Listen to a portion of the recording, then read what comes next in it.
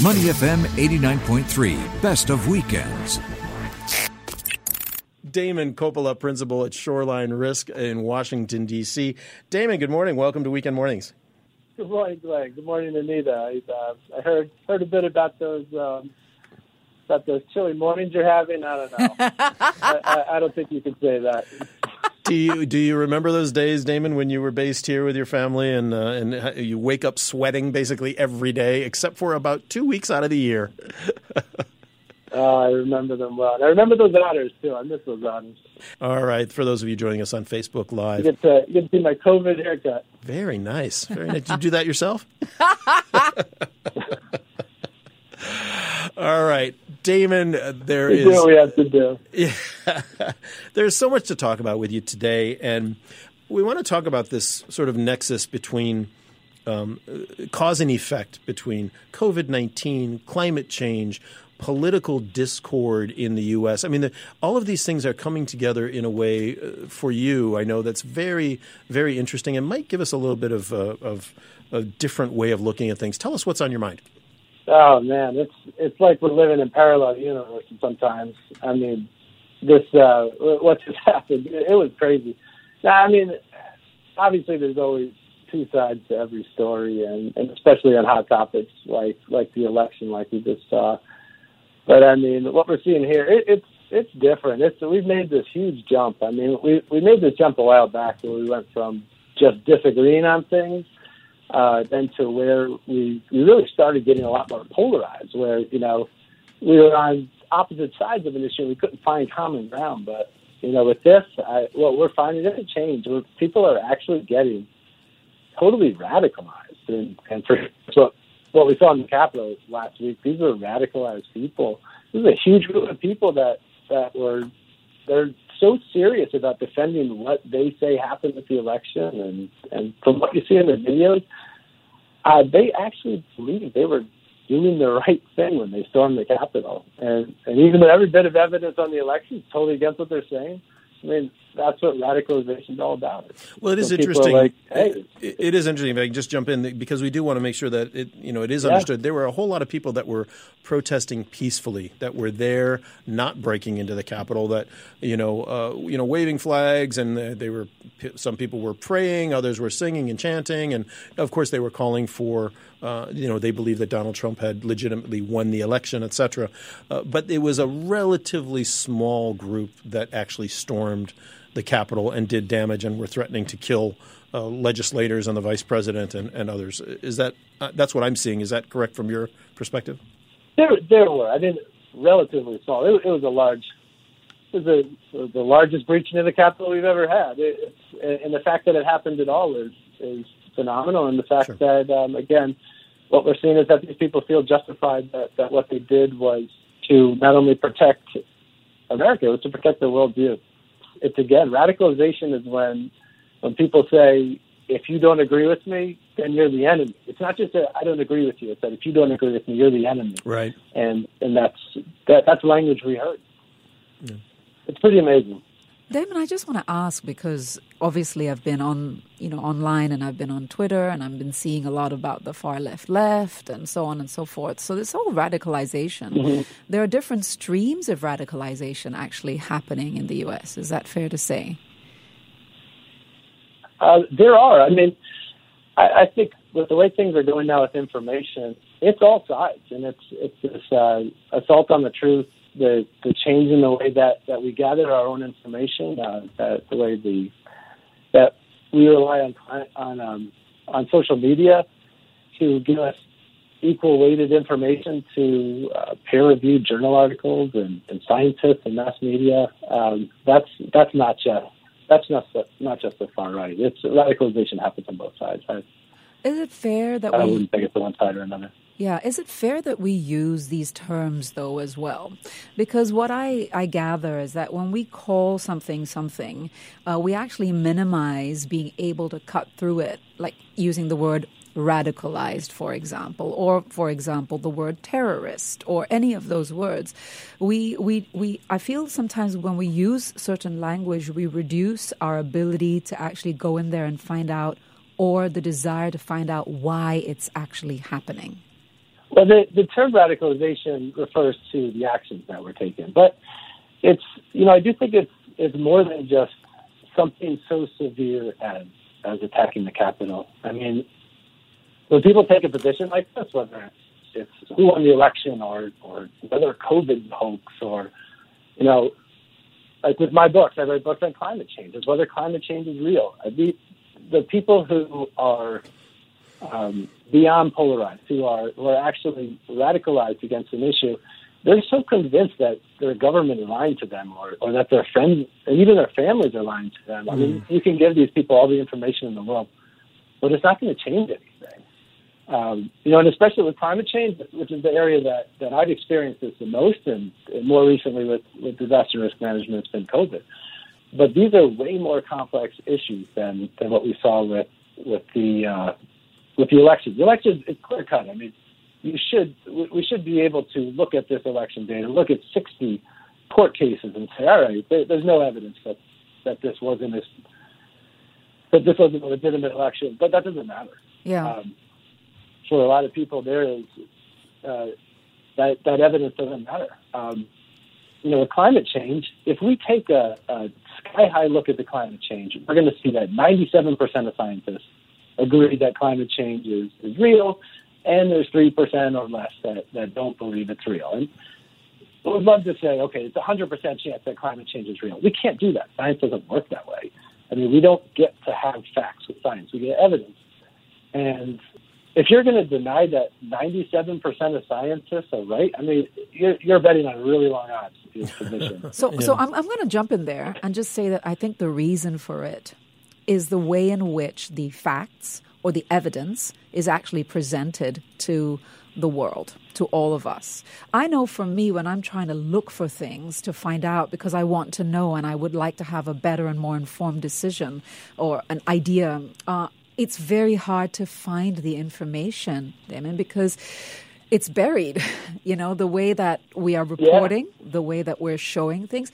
And what is missing from our ability to actually have a cognition around what is real and what isn't? So I work in disaster risk management, and it's a field that really is all about trying to minimize how uncertain that we feel about something. And we do that by, like you said, we go out, we find information, we gather as much data as we can, and we try to see what makes the most sense. And in none of these situations do we have a crystal ball that's going to, you said it before, there's two sides, and you said then there's the truth. There is no crystal ball that's going to tell us the truth. I mean, it'd be awesome. If I had a crystal ball as a risk manager, I'd be the best risk manager in the world. But really all I can do is try to find what I believe to be the most valuable information and then present that. We try to make a decision. Now, as individuals, we don't do that. I mean, we do things a lot differently. I think we can all be pretty honest with ourselves, whether we like it or not, that it's our nature to cherry pick what we know or hear so that we can tell ourselves what it is that we're trying to do is a good choice. You use two even words. If deep down sometimes it's not a good choice. And I mean, I like to scuba dive, and I've had a few close calls, but I'm going to keep telling myself that it's a good idea to scuba dive, even though I know it's one of the questions my life insurance company asked me. And I can find lots of information that says scuba diving is bad, but I'm going to pick and choose that information that says it's good. But that doesn't make me radicalized. Right. I'm just giving more weight to some pieces of evidence over others.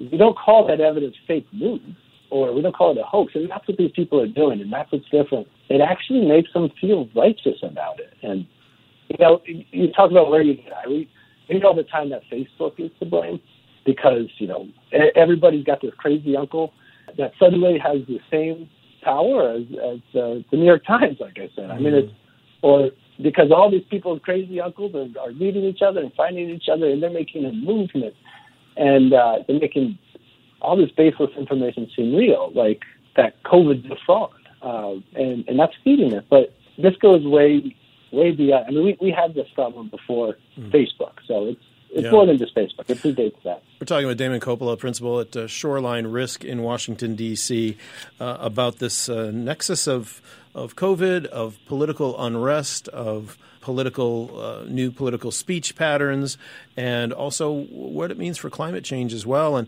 interestingly, Mike Ang, one of our viewers on Facebook Live, just commented, high income equality and unemployment due to automation resulting in job losses, et cetera, are root causes of insecurity and fear. And whether or not it's only those two or many more factors, I believe Mike is right in that there are a lot of societal pressures and economic pressures on people that might be forcing them to adopt a worldview or a country view that feels comforting to them. What have you seen in that regard? No, I mean, if we're going to try to figure out what it is that people why do people take these views? Like we run into these people all the time. I mean, I got to say is I don't like to say anything even remotely political on Facebook, because right away you're going to find that person who seems crazy, and they're coming at you. And again, we've got members of our family sometimes, our friends that are just like, you get challenged by them. I think when it happens, Anita, going back to what you were saying before, the first thing that we have to do is it sounds crazy, we've got to ask ourselves, are we the crazy ones in this conversation? Because this effect is happening on all sides. I mean, it goes both ways, and we can tend to, just by human nature, we can tend to seek out things that we see as agreeing with our worldview. But, barring that, if you're in an argument with someone and they're saying it's raining and you're saying it's dry, I mean, you look out the window and it's dry. You've got enough evidence to go with what you've got. But beyond that, you find out that, okay, you're not the crazy one. The person who wrote it is exactly correct. I have a friend who says, my friend Ryan, he's another emergency manager, and he's really smart with these things. He says, when someone's really amped up about something like this, you have to try to look behind what they're saying and what they're so upset about. And he says you got to find the extension cord that's feeding this with the power. Mm-hmm. If you can follow the extension cord back, then you find out what it is that they're passionate about. They're probably not passionate about whatever it is that they're denying. Yeah, they're probably passionate about this other thing. I mean, a quick story.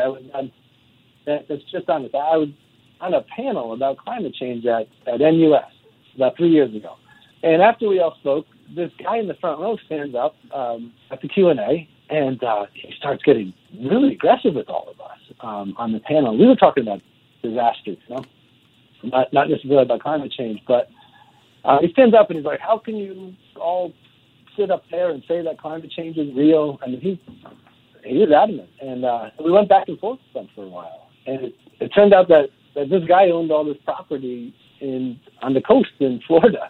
And I think it scared the heck out of him that if climate change is real, he might have made a really bad decision, a really bad investment decision. And to believe climate change is to put what's important to him at risk. Absolutely. I would follow that. Yeah, I follow that train of thought very, very closely, because people reveal what they really care about or what scares them or what angers them in what they actually make claims about. And I think we were having this conversation a little bit earlier. Yeah. When we look at the impressions that we're getting of one another, we're getting a few seconds of impressions by a few lines of text on a one-dimensional digital apparatus. We don't really know each other. We have no idea, but I know how I feel. And I think what it is that perhaps we have to look at it, take a big step back and look at it as, in culture today, people don't feel heard. And the more a person doesn't feel heard, the more they are going to try to push forward their point of view. Yeah. Even if there is no evidence, even if there's nothing there, because we've actually lost touch with having that, with having a variety of viewpoints to come to a sort of a kind of a conclusion. What we have, and you used two words earlier, and I wrote them down, which is we have the polarization and then we have the radicalization. But what came before polarization was actually the conversations. And we have lost that. And it's not the art, it's about the urgency and the interest. And also, a lot of what happens online is this, if you're not with me or against me, and the whole cancel culture, which comes both from the right, the left, and the middle, is that often people attack one another by the words that they use, not bothering to find out what the sentiment is, or, as you say, the chord and what energy source it's actually attached to. Yeah. There's just not enough space for it. Yeah. Hey, Damon, you've got about a minute left to respond to that. Give us some final thoughts on this topic. Give us some hope. Where do we go from here? Well, I mean, before I give you the hope, I'll tell you, it's one of the craziest things I've seen out of all this, especially with the COVID denial, is we've got these people who are COVID deniers who catch COVID, and they're dying in a bed, and they'll be interviewed, and they still deny it. They've got it, and they're dying of it, and they will die from this, denying it. And we have to recognize we can give these people all the information in the world, and it's not going to change their mind until they truly understand, again, what that basis is, and we can do that. What's making this person suffer, and try to address it from that angle. But going head to head on the denial issue, never going to happen. No, we'll be fine. I mean, in the end, we're going to be fine. I see that. Joe Biden just elevated the position of the science advisor to the White House. That's fantastic. That's a great start. 74 million people who don't trust the Biden administration, not going to listen to him. So it's a start, but we need to rebuild trust in the media. That's 100%. We start doing that, we can start countering this